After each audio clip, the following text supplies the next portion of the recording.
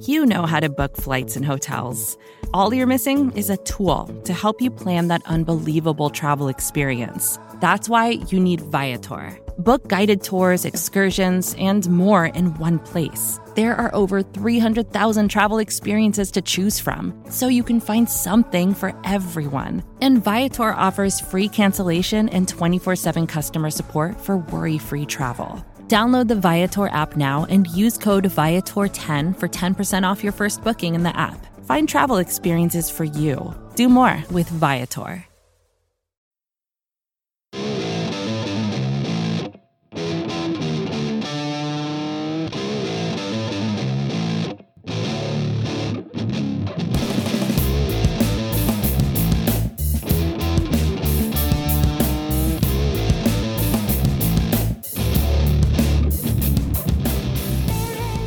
What's up, everybody, and welcome to episode 190 of the Talking Chop podcast. I am your host, Brad Rowland. It is deep into the night here on Monday into Tuesday morning Eastern Time. And joining me on this less enjoyable episode of the podcast, Scott Coleman is here. Hey, man. This is how much we love you guys, because we wouldn't do this podcast if it was just us rambling, and maybe we would, but us rambling into microphones for an hour every week. But poor Brad has been going for about 18 hours straight, and today's game we were hoping this would be a celebration pod and not a what the hell just happened pod, but alas, here we are, and we'll do our best. Yeah, I've reached the delirious point, so I cannot be held accountable for mistakes that I make over the next hour or so, because, yeah, I had to work, and then Braves, and then the Hawks game. People got really mad at me that I was tweeting about the Hawks tonight. I was like, guys, I'm at the game. I have to cover the game. It's part of my job. So I didn't really enjoy that either, but hey, here we are, and obviously people know this, but 5-4 victory for the Cardinals, 5-4 loss for the Braves, and we're going to Game 5 on Wednesday. Worth noting that the Nationals pulled off the upset, or at least a minor upset tonight, behind Max Scherzer, because their number one starter on 3 days rest pitched really well tonight. Does that sound familiar to you? No, it doesn't. No, actually. It does not. No, it does not. But we'll leave that. We'll come back to that. But yeah, so that game was also going to be happening on Wednesday night. So now the Braves play at 5:02 p.m. Eastern time on Wednesday. Wonderful. Bad for Scott. Probably good for me, even though the Hawks also play again on Wednesday. Yeah. Alas, that's the least of our worries at this point in time. So let's just talk about what happened here. I don't know. I have no order here. First things first, we discussed, you, Eric, and I on the last podcast, what we thought about the starting pitching matchup in this game, and the decision. We didn't know at that time that it was going to be Keuchel. We all sort of leaned in that direction. It was Keuchel. Keuchel did not pitch well, and that isn't a terrible surprise to me. It's worth pointing out that Keuchel didn't lose them this game, because the Braves were winning after Keuchel left, so it wasn't as if he put them in a position where they couldn't win. But top line thoughts, there's plenty to get to on this podcast, but what'd you see from him? And I mean, it's kind of hard to ask if you would do it over again, because I like to whenever possible be process oriented, and I argue that they should start Keuchel, so I can't go back and say that I would be doing it differently now.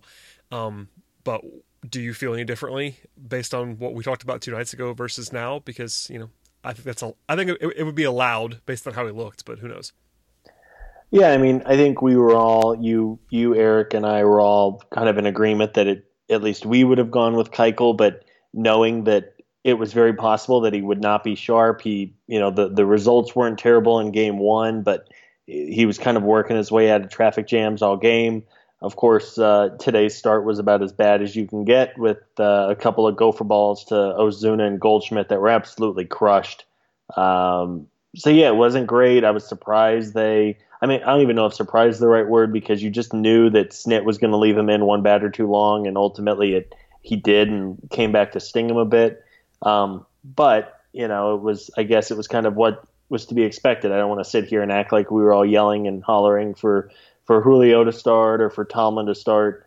That was kind of the choice that seemed the most likely going last night after the big comeback win. And as you said, you can't really do it over. That wasn't like there was an obvious other choice that they should have gone with. especially the way they've had to use Max Fried out of the bullpen because of the injury to Chris Martin. So, I guess to your point, I guess Keuchel didn't absolutely kill them and give up like 8 runs in an inning or something like that. But he wasn't great. I was hoping he'd be a little better, and it did put the Braves in a bit of a hole early on. Yeah, the one thing, and I think we didn't talk about this enough, honestly, that's on me the other night, is that the argument that I think is the most persuasive against going back to Keuchel was actually one that we couldn't make 2 nights ago, and it would have been not using Max Fried that way, and maybe keeping him ready to go for today. Because, Tehran, I understand he was put in a position that was not exactly easy to succeed in tonight, I guess this afternoon. He didn't pitch well there. It seems to me, and again, this is not like something that Snitker's going to say publicly, it appears to me that the Braves have very little trust in Julio Tehran, based on the way that they used him or didn't use him in this series to this point. They basically waited till they absolutely had to use him and then used him then. I don't think they really have much trust in Julio based on that. No, so zero. I think Keuchel was going to be the option all the way based on the fact that they did not want to use Tehran in this game. So yeah, I don't know. Yeah. What do you think about that? No, and I mean, not to go too far down the game, we'll go, unfortunately, we'll go inning by inning eventually get to later innings. Julio was obviously the losing pitcher, and as soon as, you don't have to have watched the Braves for the last 3 or 4 years, that as soon as they brought Julio in, cold out of the bullpen in a role that he's not familiar with, to face Colton Wong, Paul Goldschmidt, and Marcell Ozuna, basically the 2 guys who have done all of the damage in this series for St. Louis. You just knew it wouldn't go well, and after 2 pitches, it was already going poorly. So I don't want to turn this into the Julio Tehran bash podcast. I mean, it wasn't his fault they used him the way they did today. Obviously, we wish there would have been better results, but he was put in a bad situation. I will argue that maybe he shouldn't have been put in that situation in the first place, but alas, it's kind of water under the bridge at this point. Yep. I know I argued, and I think you did at some point as well, that I didn't love the strategy of having Mike Soroka, the team's best pitcher, pitch once in the series, and now that's coming back a little bit. But alas. All right, let's go top to bottom here, to some degree. We discussed Keuchel a second ago, but it really happened early and often here. He did get 2 quick outs in the first inning, but then it was back-to-back homers. And I'm going to shout out Steven over at B Outliers on Twitter. He referenced the fact that Keuchel gave up more runs in 4 pitches than Folty and Soroka did in 14 innings. That's a fun one. Which is, it's there's some cherry picking in there, but back-to-back homers, again, the Braves did come back and take the lead in this game, but it felt like you got hit with a ton of bricks, honestly, when that happened, just because it was so early and it was like, oh, here we go. And, I guess to credit Keuchel, he didn't let it get out of control, but that did happen, and it was like, all right, well, it's going to be one of those kind of days maybe. Yeah, it was, as you said, it was really about as bad of a start. To his credit, he did settle in. Second inning wasn't too bad. Third inning wasn't terrible. And again, you just kind of felt like he was going to be left in 1 batter too many. And of course, he did give up another homer to put St. Louis up 3-1. Again, it wasn't the worst start of his life, or I guess you could do a lot worse, but he was not sharp, and that was pretty evident from the early going. Yeah, so let's go to the offense for a second. Basically nothing doing in the first 2 innings for the Braves offense. There was a 2-out walk by Matt Joyce in the second inning. There was a double play by Freeman in the first inning, and we'll come back to Freeman, I promise. But the third inning was the first decision. I guess you want to say that it was a decision that was made, and that was Dansby leads off with a single in the third, and Keuchel stays in. He bunts, but strikes out on said bunt. Then Acuna singles Dansby over to third, and that's how the Braves score their first run, is when Ozzie Albies has a sac fly to get it to 2-1. And then Freddie Freeman strikes out for his second consecutive damaging at bat early on. This is not like a huge decision, I don't think, but what did you make of Keuchel hitting for himself? I know people were like, what do you mean it's the third inning? And I'm thinking, well, have you watched him pitch so far in this game? And B, it's a playoff game. You don't treat I know that Keuchel is obviously not going to get pinch hit for in the third inning of a regular game, but in the playoff game when he's on 3 days rest and you have Julio Tehran available, presumably, or Josh Tomlin available, presumably, I would have at least thought about hitting for Keuchel there. I know it felt worse because he didn't actually get the bunt down, but did you think at all that he might have been a pinch hit candidate there, or was it bunt okay for you? I mean, I thought in the moment that they might pull him, but at the same time, it was the third inning. If you pull your starter in the third inning, you're basically guaranteeing that you're going to have to need a bench player of some kind every 2 or 3 innings for and at least in a pinch hit role. So I mean, it wasn't like the worst decision of his career, right? To not pull Keuchel. It sucks that he wasn't able to get the bunt down. That hurt.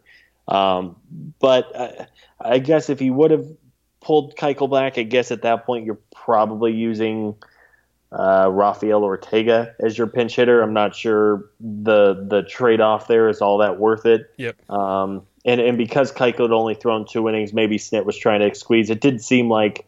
Again, jumping down innings, but because Max Fried was used as a pinch runner, you kind of got the sense that they were not going to go to Fried no matter what today. I think Snit said that, by the way. I think Snit, that was very clear by the pinch run, I think. But I think Snit even said it even clearer after the game that Fried was not available. And listen, you can't ask him to pitch 4 times in 5 days. He's a starting pitcher. You just can't ask him. Yeah, and even Melanson, who has been a reliever for 10 years now, is not used to pitching 4 times in 5 days. So, it was. Knowing that he had a little bit of a limited bullpen and a couple guys, again, Julio, who wasn't necessarily a known commodity in the bullpen by any means. I guess it wasn't a shock that they didn't pinch hit for Keuchel. Probably could have gone either way. Yeah, I was fine with that, but that was the first decision that actually happened, if you want to call it that. I would have been okay if he hit for him. I was okay. It actually kind of made it easier that he was able to bunt. Obviously, it didn't go well, the bunt itself. But, weirdly, getting a guy on made it easier to not pinch hit for him, which is funny to say out loud. But that's what happened. So they get a run there. Probably should have, felt like they probably could have done a little bit more damage. That's the story of the night, honestly, in a lot of ways, is they didn't do as much damage as they probably could have. But they got one back, and it's suddenly, some optimism there. They stay with Keuchel in the third, as they should, after he didn't hit after he wasn't pitch hit for. He gets through the third, and at that point, probably seen enough of Keuchel, but we'll come back to that. Offensively, in the fourth inning, down 2-1, there really wasn't anything happening. Donaldson walks and Markakis hits into a double play, the second one of the first 4 innings for the Braves. And then, almost immediately after that, Keuchel gives up a home run, and suddenly back to a 2-run deficit. He faced Carpenter after that, which I guess makes some sense because Carpenter's left-handed, and that was going to be it for that after he walked him. That's when it's a situation where you have to take him out, and they did. Clearly, 2 batters too late, and I think that's not really revisionist. I was surprised that he let him face Ozuna, but there you go. The weird thing for me, anyway, was that they double switched in the 4th inning. That was a strange one, in my opinion, tactically. I know that Adam Duvall's been great in the series, but if you're going to double switch in the 4th inning, why don't you just start Adam Duvall? Like, that's kind of where I land on this thing. They bring in Luke Jackson, and you presume that Luke's not going to go deep because he's not going to go deep. But I just thought that was a little bit interesting in that you didn't need a double switch. I know Snicker loves double switching, but it just felt weird. Yeah, I was a little confused, and of course, I think it was Mark Bowman who first tweeted that Markakis was coming out, and I think everybody had a panic attack. Like, what? They actually pulled Markakis, and of course it wasn't. It was Joyce, who has not been great either. Like, let's be clear about that. Joyce has struggled. All the left-handed batters. That's the reason this series is going to 5 games. It's because the Braves' left-handed hitters have been terrible, honestly. Yes. So, yeah, I mean, I was a little surprised. I know Duvall's played well. It ended up kind of paying dividend a little bit later. Who knows what intel they had, or if it was just Snit being Snit and trying to save himself the need to pinch hit for Luke Jackson the next inning. But, yeah, I was a little surprised. Yeah, I tend toward it not being a huge deal, but because we're doing what we do on this podcast and going the entire way, that was just a bizarre decision, in my opinion. Jackson does navigate the 4th the rest of the way. He walks Tommy Edman, but strikes out DeYoung and Hudson on cue, which is good. The 5th inning was the positive one for the Braves. Finally. Dansby doubles. In fortunate fashion, it hits the bag and goes into left field. That was some Cardinals voodoo. in a Yeah. negative way, I guess. Well, Must for be them. nice. Yeah, for once. They've done it about 10 times in the series, but Dansby found the bag, goes into Yeah. left field. Then you get a pass ball from Yachty, which you just hate to see that. Very tough. And then Duvall reaches on an error, which is interesting. That was originally ruled a hit and then changed to an error. He hit it hard. It probably should have been an error, though, and it was. To 3-2, and then Acuna flies out, the only time that he was retired in the entire game, by the way. And then Ozzie bombs. It's the biggest swing. Everybody's jumping for joy, as they should be. And suddenly the Braves, in a hurry, go from down 3-1 up 4-3, and you're feeling good. So let's stop right there. What's your thought process / feeling at the end of the top of the fifth inning, knowing that it's 4-3, but you're going to the bullpen even deeper. You're already on your, at least second or third pitcher at this point in time, depending on what you wanted to do there. Where are you at in terms of your optimism level at 4-3? I was watching, I was kind of watching on the fly today in a couple different spots. And I told somebody I was watching during the fifth inning, and I said, 4 runs is not going to be enough. And it obviously ended up not being enough. So, it was great to finally get to one of their starters. There hadn't been a lot of success. We talked about the issues of Dakota Hudson. Dakota Hudson? Yeah. And it's been a long day. And yes, he's not been great this year. And early on, the Braves really weren't able to get much of anything. So it was nice to finally get something going. In the back of my mind, though, you have this feeling that if knowing how the bullpen has been, and it was only the fifth inning. Speaking of which, I thought today's game took forever. Like, it was the fourth inning, and I felt like it was the eighth inning. I don't know if anybody else felt that way or if you felt that way. It was glacial. I mean, I was in a weird spot, too, where I'm in a basketball arena covering a basketball game, and I did get to watch, I would say, there were 313 pitches in the Braves game. I think I probably saw 300 of them. I missed it at bat or two. But, yeah, I mean, it was not... we've commented multiple times, you and I have in the last couple of days, about how fast a couple of those games were moving. They were almost regular season pace. Today did not feel that way. By the way, just the final tally, the Braves used 7 pitchers and the Cardinals used 8 pitchers, so 15 pitchers. Yeah. With a lot of middle inning or guy comes in, gets one out, you pull him, and then another guy comes in, gives up a hit and a walk, and you pull him. So it was a slow game. But to get back to it, it was good to see Ozzie kind of come to life a little bit. He's been pretty good, especially since the series has shifted to St. Louis. I didn't think his ball was getting out. I guess it'd be a conversation for another day that if baseball really went in and changed the balls after juicing them all season long to different ones in the postseason, because it's pretty clear the ball has not carried like it did during the regular season. But to take that 4-3 lead in the fifth was nice, and you just kind of had to hope that they would keep adding on. Yeah, I was surprised it got out too. I mean, not deathly surprised, but it was not off the bat like a no doubter, that in my opinion.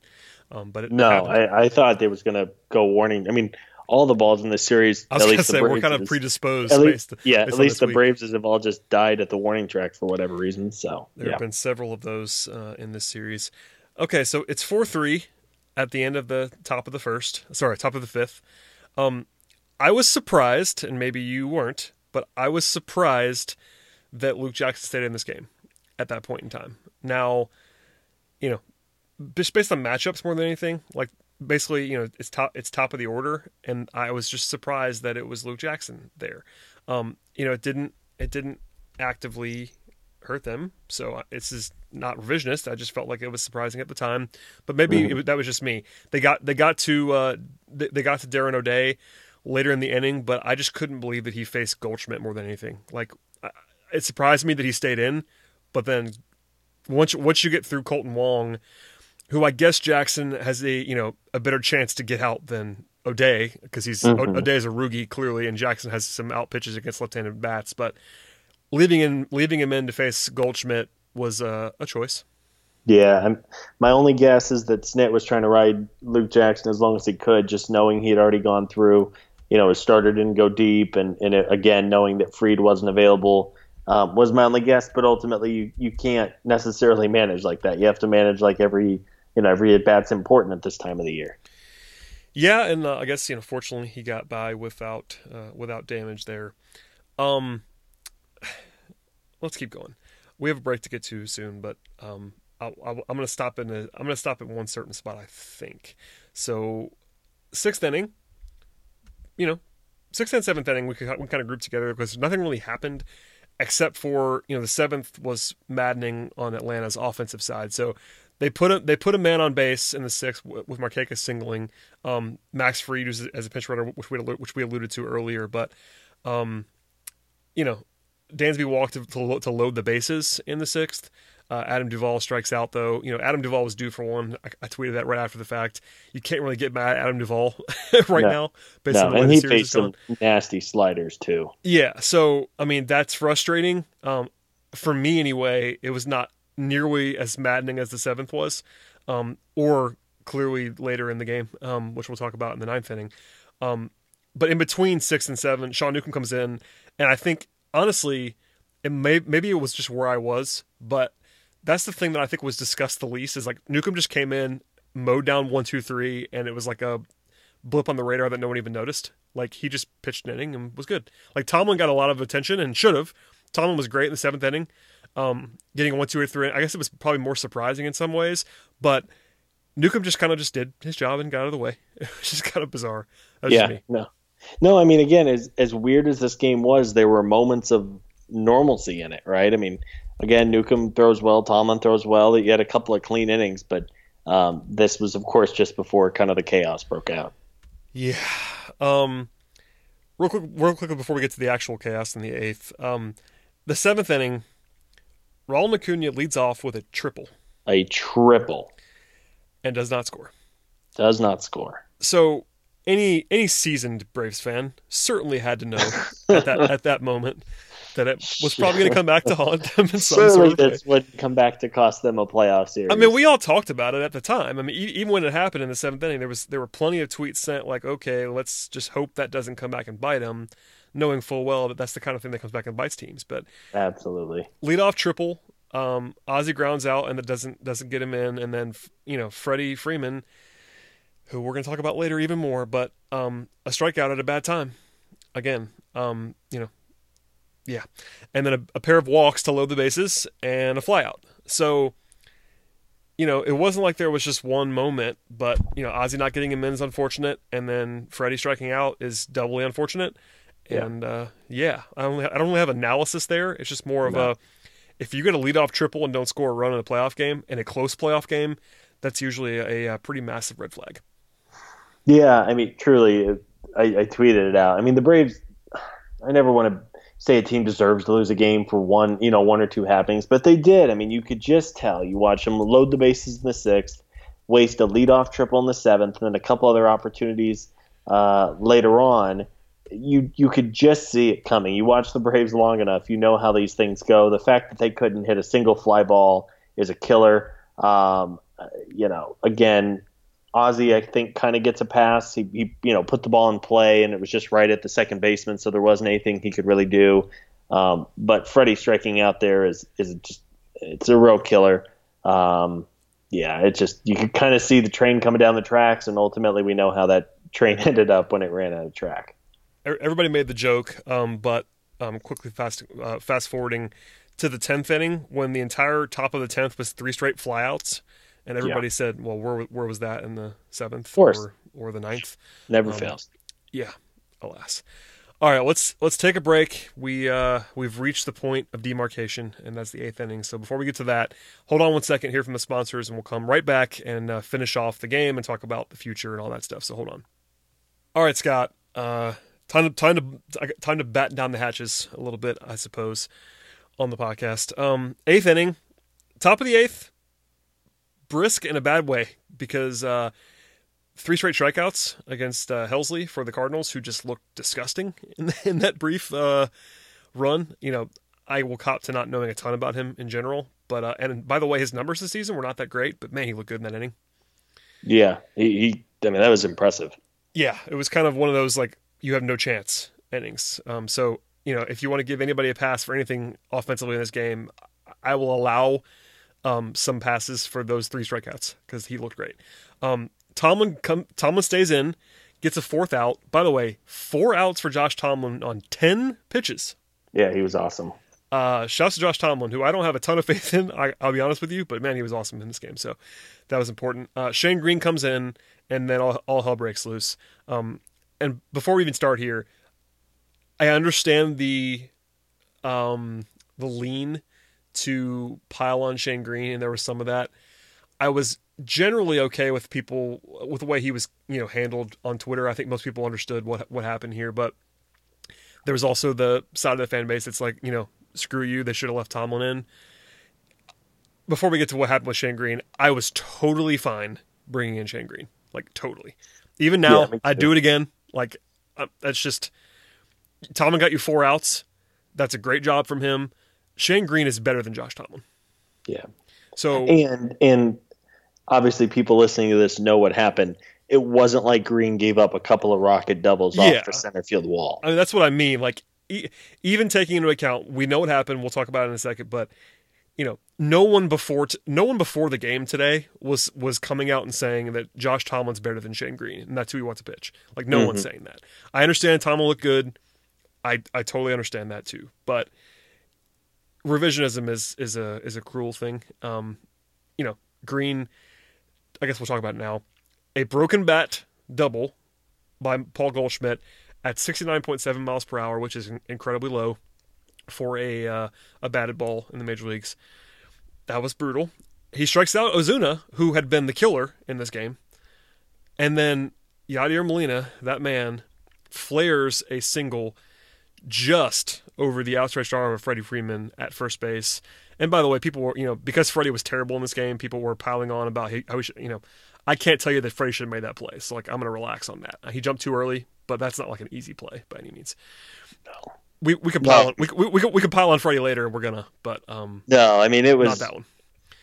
Yeah, it was just unfortunate. If he's playing a step back, he probably catches the ball. It was just kind of the perfect. I mean, you couldn't hit that ball again if he tried, right? I mean, it was crazy. I mean, 63 miles an hour. At that point, I didn't go back and check this, but somebody tweeted it out at the time, and I checked it at the time. That the 2 batted balls that scored the run to tie it were the second and fourth softest, not hardest, softest hit balls of the game on either side at that point. Mm-hmm. And they combined to score the 4th run for the Cardinals, which is just incredibly on brand by all parties. The Cardinals, voodoo magic. Yeah, exactly. The Braves, non-voodoo magic. I mean, if there's any justice in this world, the Braves are going to have like 9 bloop doubles down the line in Game 5 and win by 8 runs because they deserve. I mean, seriously, how many little bloop hits or broken? I mean, just off the top of my head, I can think of 3 broken bat doubles for the Cardinals in this series. That's a lot. I mean, we did acknowledge earlier on the podcast the Dansby's double off the bag was lucky, so it wasn't just the Cardinals, but the Cardinals definitely have more of them in this series by a pretty substantial margin. So, yes, Shane Green blew the lead if you want to put that in just plain terms, but I have a hard time talking about how bad Shane Green was in this game. He was not bad in this game. No. He just got unlucky, which it happens. It's baseball. That's weird stuff happens, but there you go.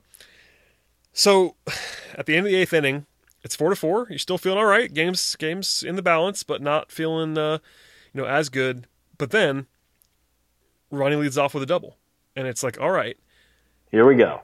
Ronnie leads off with a double in a tie game. At that moment in time, the Braves are a fairly substantial favorite to win this game because the run expectancy for the meat of the order, the heart of the order, with a man on second base and no outs, a fast runner on second base and no outs, is pretty high. You're supposed to get a run there. You just are. Yeah. Not every time, but more often than not, you score a run there. Mm-hmm.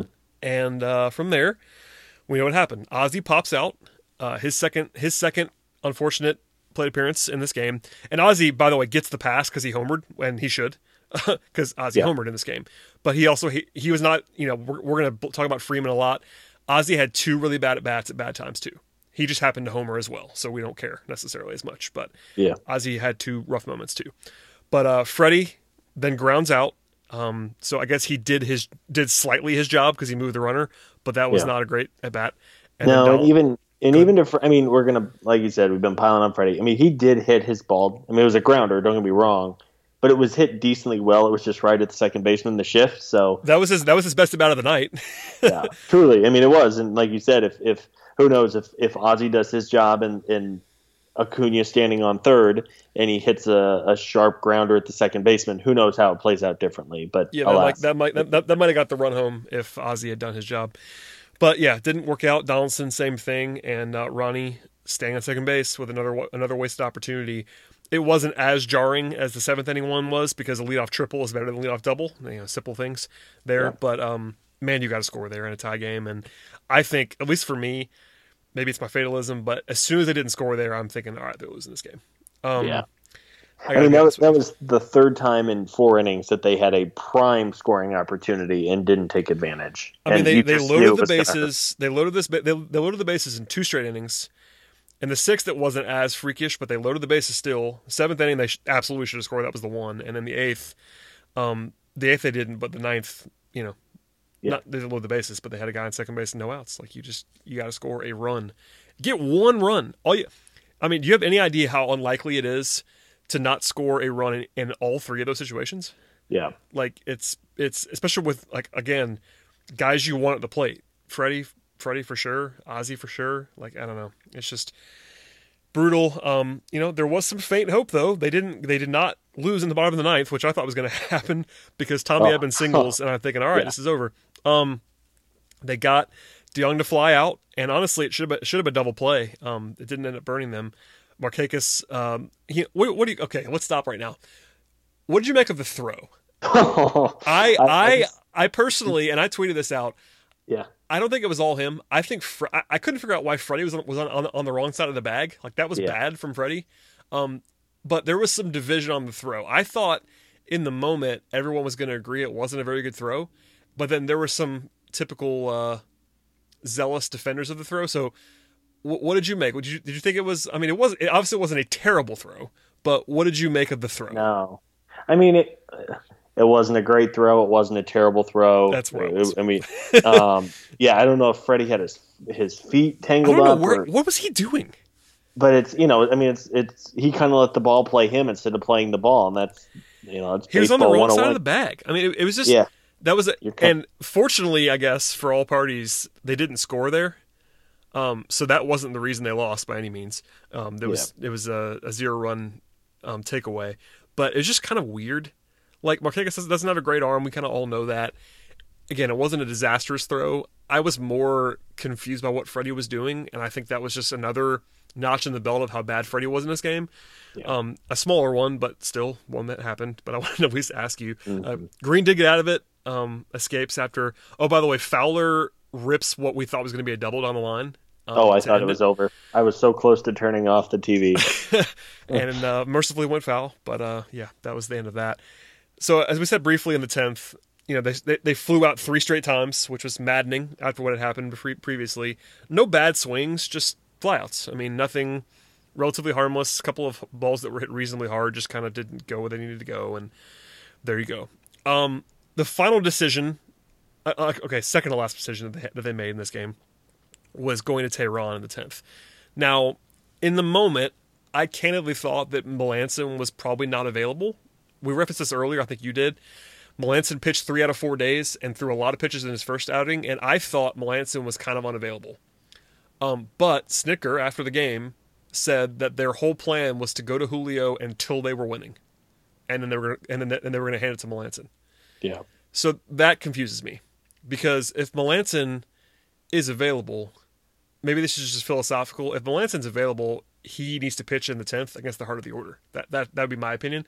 And in the moment, I just was assuming, maybe wrongly so, obviously, at this point, that he wasn't available. But if he's available there, you want to extend the game. Like, I get that Julio, you can throw him forever, but if in the 10th, you have what we have to consider to be a better option in Melancon in a one inning sample, wouldn't you want him to pitch against the heart of the order for the Cardinals? Because that's what I would be doing if he was available. That's just no, I mean, I'm with you. Now, I kind of see it in the moment. It's not egregious, I don't think. No, and I think you have to realistically see it as, okay, if you use Melancon in the 10th inning and the game is still going, and you don't score in the 11th, then you bring on Julio, but then all of a sudden you truly have run out of pitchers at that point. I mean, right?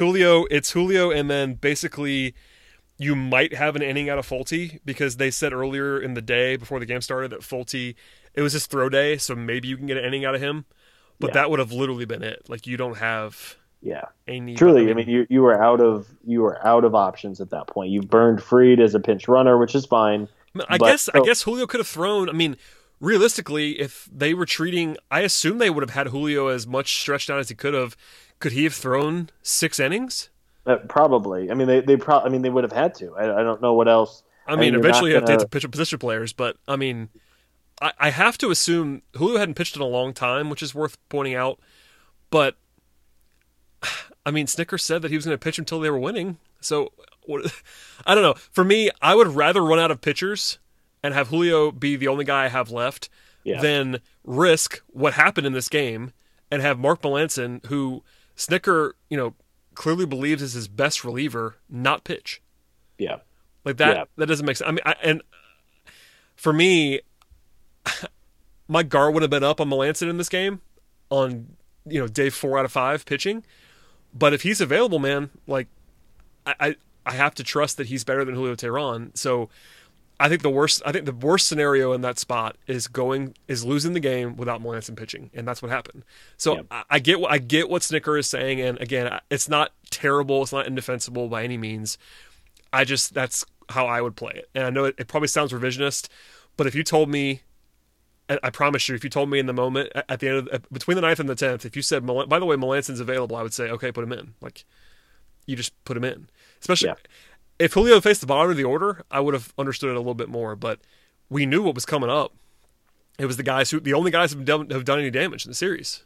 Mm-hmm. It's just weird. No, I mean, truly, it was as soon as it happened. I mean, again, I don't want to hate on Julio too much. It's not his fault. Enough of it. I mean, it is to some degree, but it's. I mean, it is, but it's he was thrown into the heat of a game, had not pitched the entire series, hadn't made a competitive pitch in almost 2 weeks at this point.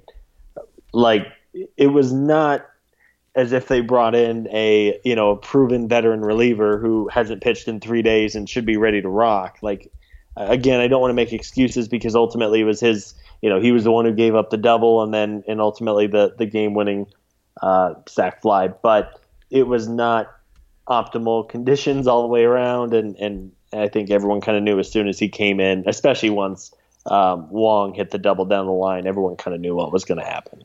Yeah, so he's a professional athlete, so there is some blame for Julio, but I definitely do not want to put the loss on Julio. Like, the offense is the reason they lost this game. They blew the 3 opportunities. We talked about it ad nauseum.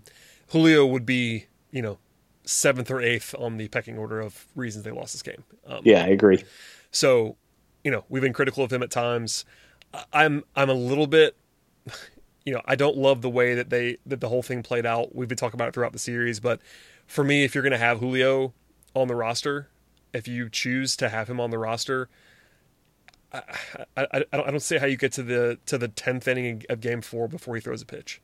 That's just, it's very weird to me. I guess the argument against that would be at least you have someone who can throw 5 innings for you in an extra innings game. But if that's your whole plan to use Julio, that's not great. So, anyway, I could see all sides that we could probably just leave it there for now. But the last decision that we should at least bring up, they get the dribbler from Ozuna and the forced play at second. You have first and third, 1 out, and they pitch to Molina. So I didn't have a huge problem with this in the moment, I have to say. But people, I think, rightly were pointing out that, if you walk Molina, it's not really about Molina, it's about creating the out at any base. And because none of the other runs matter, it's just the guy at third, you might have the argument to open up the forced play at home as a better outcome. And, behind Molina, they had Carpenter, which is the reason why I would not have argued to walk Molina, is that you're now facing Teheran against Carpenter. I don't love that matchup. So what did you make of that? I was okay with it. Yeah, I mean, I always worry about intentionally loading the bases because if all of a sudden you throw 4 balls or hit a batter with a pitch, the game's over, right? So I'm kind of in the same boat. Now, if it was like and because it's Matt Carpenter, who's a veteran and who is left-handed, obviously. If it was like the pitcher who was coming up and it was, I don't know who was available at that point. Well, if it was Paul DeYoung, or if it was, someone who's been colder, or Bader, a right-handed batter that it was not scalding hot, I would have probably argued for it. And Carpenter's been pretty bad this season, but he's still a lefty with a platoon split and someone that you probably can get to hit a fly ball. So, Molina, it stings a little bit more that it was Molina, because everyone, just the way that all plays out, and he's just treated with this reverence by everyone that just drives me insane. But, not to defend Snicker, but I think that was fine. People were upset about it. I'm like, look, man, Molina, this is not Molina from 10 years ago. Like, he's not a great hitter. He's just not. So it's okay. Yeah. There were many things that the Braves will look back on, and this isn't to say the series is over, right? I mean, it's not. Game 5, you're going home. You have Folty. You're facing Flaherty, who was really good outside of one pitch in Game 2, but this series isn't over. If they end up losing the series, though, I think this is the game that is really going to hurt, because even Game 1, which they lost, it kind of felt like it could go either way. Both teams left a million runners on base. Granted that you lose Chris Martin injury, which was a freak thing, but this was truly the one game with all of the opportunities. In one of those 3 or 4 innings, if you put one in the gap, the game's over. And instead of having this podcast tonight, where we're talking about something entirely different. Yeah. To wrap up this game, before we are going to look ahead, and as you said, the series is not over. There's still one more game to be played. We'll talk about that in a second. Wrapping up this game, though, I'm going to read you some stats, Scott. In Game 4, the veteran duo of Freddie Freeman and Brian McCann was 0 for 10 at the plate. Yeah. Now, Brian McCann is not Freddie Freeman. Brian McCann is a role player at this point. He used to be a star. Brian McCann was a fantastic all-star level player for a long time. Now he's a role player, and I think he deserves some heat, to be sure, for as bad as he was in this game. But Brian McCann is a role player, and a role player going 0 for 5 in a game is just not that big of a deal. Freddie Freeman is a star and the face of your franchise, essentially. So that one hurts more. It's one game, so I want to say that out loud, that they went 0 for 10 with no walks, just to say that they were really bad in this game, and they were sort of duking it out for number 1 spot, I guess alongside maybe Keuchel, in terms of just like the most impactful negative in this game. More stats, though, and I'm going to let you react. For the series now, this is 4 games. These are your veteran players, essentially. The only guy who I'm not listing here is Matt Joyce. He's just played a lot less. Same with Adam Duvall. Like, Joyce and Duvall have just played half the innings, basically, based on their role. So that they don't have as many plate appearances. But here are your 4 veterans in the series. Freddie Freeman is 2 for 16. Nate Markakis is 3 for 17. Brian McCann is 2 for 13. And Josh Donaldson is 2 for 15. Now, all of them have at least 1 walk, so it's a little bit better than that if you want to squint. But, if you told me those 4 things were going to happen in this series, I'd probably tell you that they're already done after 4 games. Yeah. So, well, and it's not like those are homers either. I mean, these are... Freddie hit a homer, and that was it. Like, Freddie's Yep. was the... I don't want to say meaningless, because it wasn't. They almost came back in that game, but that was a desperation trailing bottom of the 9th home run. Yep. And every other thing that's happened on all these guys, I think Donaldson has a double, but McCann, Donaldson's double was the tying run yesterday. And Markakis has a quote unquote double, but it was the chopper double that was the luckiest thing imaginable. Yes. Yeah. And McCann doubled, I think, in his first at bat of the series, actually, into the gap. But since then it's been. But I mean, truly, the fact that we're having to go back and credit these guys for hits from three days ago speaks volumes. I mean, Freddie hasn't shown up. He's really been bad. Donaldson hasn't really received quite as much criticism as others, and maybe that's because he has a couple of RBI hits. But he does, and he has 2 walks. He's the only guy who has 2 walks. So he's reached base 4 times in 17 plate appearances, which is still bad, but it isn't as bad. And he also has a few. He also has a few defensive plays. Mm-hmm. I do think that he'd be getting more heat if not for Freddie, but Freddie being so bad has taken that away from him, and I think justifiably so, because Freddie's been worse. Yeah, and as you said, McCann, he's batting a little bit lower in the order. It's not what you want. And really, as long as Mac is kind of controlling the game and working well with the pitchers, which he's done a nice job of. Yep. And then Markakis, I mean, we could beat that dead horse a little bit more. I tweeted earlier, he has looked every single day of 36 years old in this series. I mean, he has been honestly, he should be terrible. He should be absolutely thrilled that Freddie's been so bad. Because not that he would get criticism, because he doesn't get criticism. That's just what happens, unless you're talking about people like us. I do find it striking, and I tweeted this, and I'm just going to present it, and then I'll leave it here. I was really interested to see how Freddie was going to be covered tonight. He got a little bit more heat than I thought he was gonna. But can we just say if Ronald Acuna was 2 for 16 in this series, it would be the end of humanity. Oh, they'd be calling to trade him. I mean, truly, and again, I don't want to start, bashing the local media members, but it's been bad. I mean, it really has. It's not only them though. I mean, but even nationally, I don't think that, he would just get, Freddie's not getting a pass fully, but I think it's fair to point out that he gets more of a leash than some guys would, including Ronald. And by the way, Ronald, I have a couple more stats. I don't even think I put these on the document, so you don't even know these so far.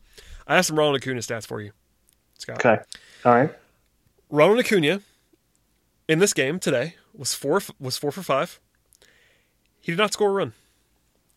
4 for 5, did not score a run, and that included two extra base hits, including the ones we talked about a lot. That's hard to do. 4 for 5, not scoring a run when you have 2 extra base hits is tough. Yeah. The Braves had 8 hits in this game. Acuna had 4 of them. That's half. The Braves had 4 extra base hits, and Acuna had 2 of them. I believe now in the series, I have it in front of me. In the series, Ronald Acuna has a 1579 OPS. God, he's such a stud. He's slugging 1,000 in the NLDS. That's unreal. Those are just a few. And he had a single that was about a foot away from being a homer. Well, not to belabor that point, but yes. Why? What happened? Yeah, something happened there. But no, listen, I know that they lost this game, and it's not time for it, but he's been incredible in this series. Yeah. So let me ask you this, all right? This isn't on our little doc. Would you change up the lineup for Game 5? Would you move Dansby up, who's been maybe the second best hitter? Do you start Duvall? We all know that Freddie isn't getting moved, but would you manage your breath? The only thing that I would, and I would have done this already, I would, I don't know. I think I would not start McCann. That would be the number one thing I wouldn't do is start McCann, which might seem off the beaten path, but I'm actually kind of stunned that he started all 4 games. Me too. No, that's the only surprise for me, really. Yeah, other than 1 inning, Flowers has been non-existent, which I'm surprised by. I mean, they clearly soured on Flowers a bit this year. His bat wasn't great, and then he had the pass ball stuff. So I totally get that to some degree, but you also have Cervelli, who's a good player. It doesn't have to be Flowers. I think it probably would be Flowers, but McCann's. I would have lost money betting against McCann starting all 5 games if he starts all 5 games. Yeah, me too. I'm truly surprised by that. I mean, I know it's the Cardinals, and I understand the Cardinals have right-hand starting pitchers every night, so maybe that's part of it or most of it. But just a lot. Lineup-wise, I don't love lineup as it is anyway. I personally would have split Markakis and Joyce at some point anyway, in terms of put Dansby up there or do whatever. I would not have gone 3 straight lefties in that spot the whole series. So if nothing else, I would go Dansby 6th or 7th in the lineup. I think him hitting 8th right now doesn't feel right to me with the way that he's looked in the series. He's the only guy hitting the ball other than Acuna. Yeah, Albies had the home run today. I pointed this out, I think, just quickly and quietly before the series started, but it is worth at least thinking about, Ozzie Albies against a team facing a bunch of right-handed pitching is not good enough to be a number 2 hole hitter. Ozzie Albies has a sharp platoon split. He's a pretty average hitter. Actually, he might even be a little bit slightly below average against right-handed pitching. So if you're trying to be nitpicky, that isn't great necessarily, but he's been fine in the series. I mean, he's not been outstanding, but he's made a few plays. Like his OPS for the series is like 750, which is not anything to write home about, but it's not a disaster either compared to everybody else who looks pretty good, other than Acuna. Lineup wise, I mean, we know Freddie's. And by the way, I wouldn't move Freddie. I know Freddie's been terrible. That might be controversial. People were talking about him hitting like 7th. It's like, stop. It's not going to happen. No way. Yeah, that's not happening. I mean, we know it's not going to happen, period, but I also wouldn't do it. Like, if it was me, Freddie's not going to hit below where he is now. Like, I've long been on the train of Freddie hitting 2nd, which, so if they did that, then I'd be fine, but he'll never do that either. So, I think the only thing that I would definitely change is Dansby hitting higher in the lineup. And then below that, I would probably not start McCann. He's just been so bad. It looks bad, too. It's not just like, he's not getting bad bipped. He looks bad to me. So, I don't know. What about you? I mean, we have to say, by the way, I should have said this before, we are very pro Matt Joyce. He's been bad in this series, too. Like, he's been bad.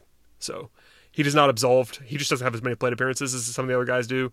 But he's been bad. So no, I mean, truly, if they want to start Duvall, I'll be okay with it. I mean, Duvall goes against the like, I'm a big proponent of those guys having real sharp splits, particularly Joyce. But you will not hear an argument from me if you want to start Duvall over Joyce or Markakis. And it's not going to be Markakis. I'm just trying to be realistic and just know for 100% certainty that he's going to start Markakis on Wednesday. We all know he's gonna. So yeah, let's try to be a little bit realistic and say. I mean, would you start Duvall? I'd be okay with that. I wouldn't be stunned if Duvall starts over Joyce. I mean, especially as quick as they pulled him today. I wouldn't be surprised. And yeah, I mean, I would love to get Dansby up a little higher. I mean, even moving him up a spot, break up the lefties a little bit, get him in front of McCann. I think I hit him 6th. I mean, if they stayed with the exact same guys, which again I don't necessarily love, but if they did that, I would hit Dansby 6th. Yeah. Yeah, no, I'm with you. That seems reasonable to me. So, we'll see. The disadvantage between now and Wednesday is that we don't have as much information. Normally when the last couple of games we've known a lot of what's going to happen the next day, but now there's a full day off and they have to travel. We do know that it's going to be Folty. There was a one-word answer, by the way. Snicker was asked who the pitcher was on Game 5, and he just said Folty. That was the full answer. So it's Folty. No surprise there. Obviously, that was a given once they pitched Keuchel today. You want to look ahead, or you have any final thoughts on what's happened so far? No, it was a frustrating loss, to be sure. Maddening. All right, so setting the stage in a way that only I can. The Braves now have the following stats going against them. They have now lost 6 straight games in the playoffs with a chance to eliminate an opponent. 6 straight games, 0-6. They are also 0-5 in their last 5 elimination games, where they are facing elimination. So they have to break those streaks in order to win. And of course, they have not won a playoff series in 18 years, which is the biggest one we've been talking about the whole series. So all that to say, all the bad stuff, I still believe right now today, 12:40 a.m., Tuesday morning, Eastern time, that the Braves are better than the Cardinals. I believe that. I believe the Braves are better. Do I think Folty is better than Flaherty? No. But I think Folty, with what we saw the other night, is capable of pitching as well or better than Flaherty is in a one game sample. So if I told you, Scott, that the Braves are better than the Cardinals, maybe you don't agree with that, but for my scenario, the Braves are better. They have a starting pitcher that is capable of pitching lights out baseball. We just saw that a few days ago, and they're at home. Why can't they win? I mean, I don't want to. I thought the Braves were going to win this series in 5 from the very beginning, and I don't want to act like I was. You're a genius, Nostradamus. Right? Yeah, sure. We'll see how it is in 48 hours.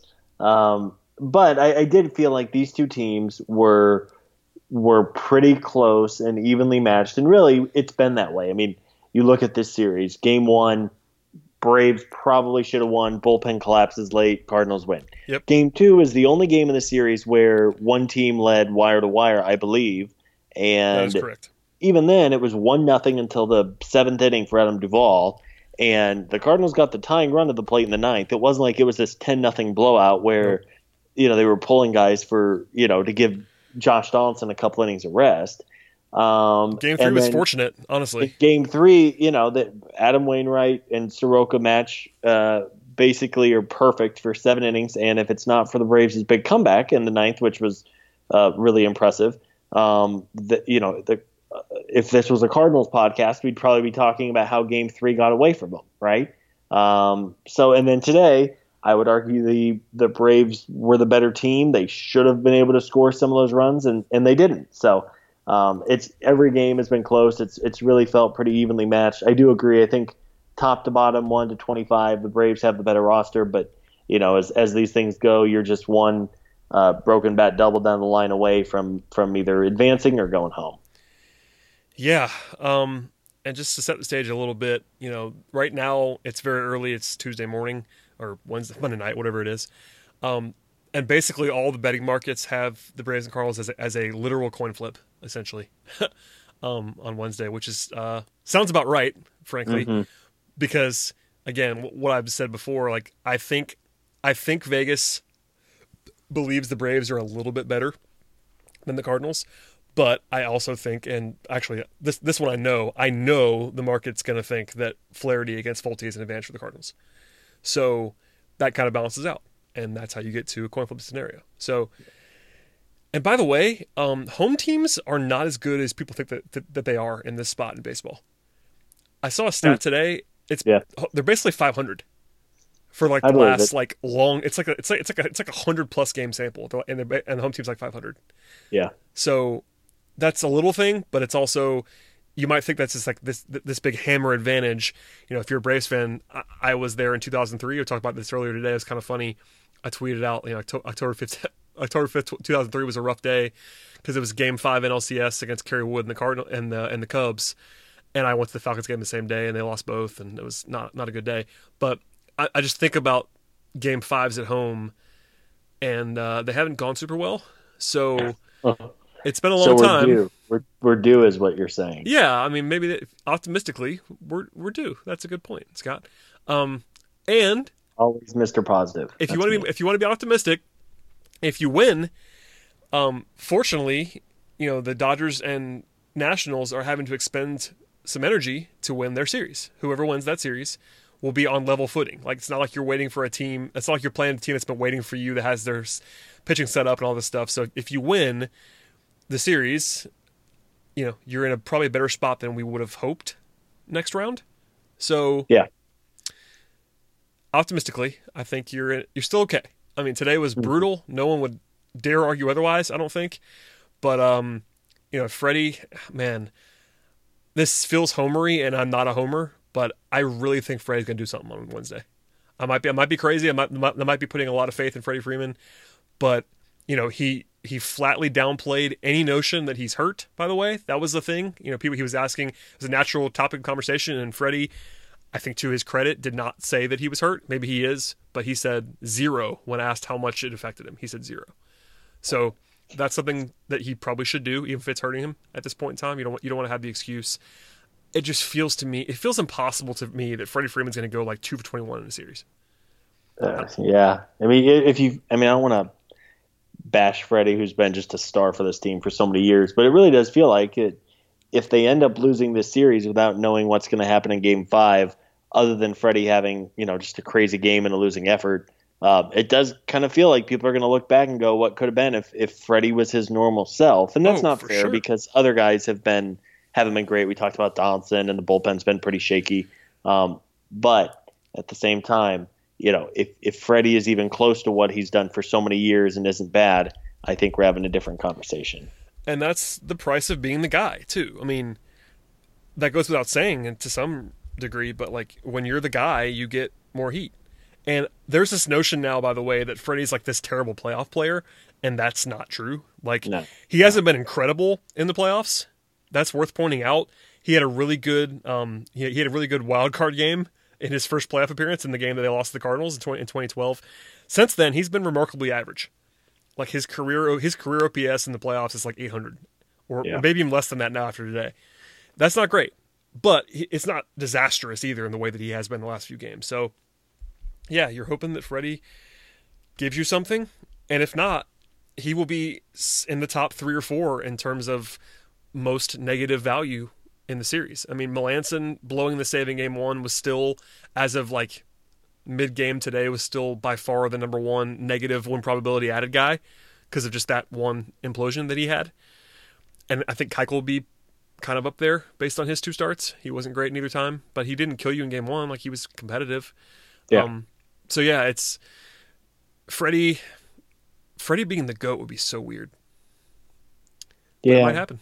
It's too bad. I mean, play. if he is hurt, I mean, obviously once, whether the playoffs are over for the Braves on Wednesday or in another 2 weeks once the NLCS wraps up, or in another 3 weeks when the World Series wraps up, who knows?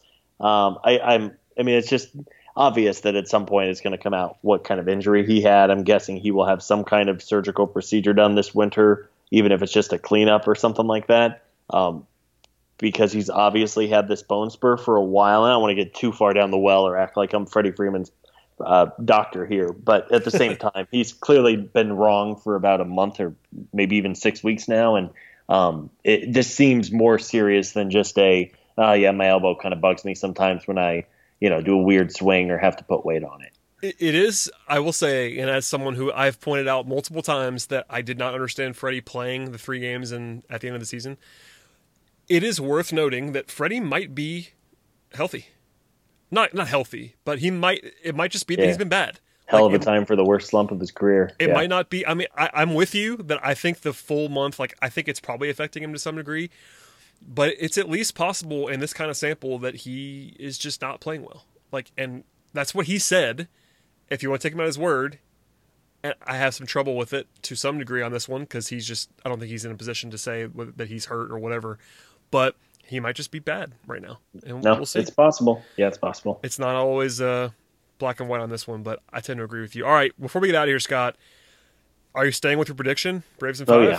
Yep, Braves in 5. I'll say, I'm going to say Braves win. Oh, I'll say 4-2. Braves win. I was doing pretty well with my predictions. I started doing predictions on Twitter before games, the last 3, and today did not go as well. As the other 2, I picked wins in all 3 games. I'm going to pick another win. I mean, I'm on record. I can't, as much as my defeatist attitude creeps in sometimes, I think the Braves are better. I just do. So I can't not pick them in this game at home. I think they're the better team. Score-wise, they're going to need to score in this game, I think. You can't, in my opinion, expect Fulte to do what he did the other day. It's just not realistic. Is he capable of doing that again? Absolutely he is. He was lights out. He was incredible. But if you told me right now Fulte gave you 5 2/3 and 2 earned runs, I would take it.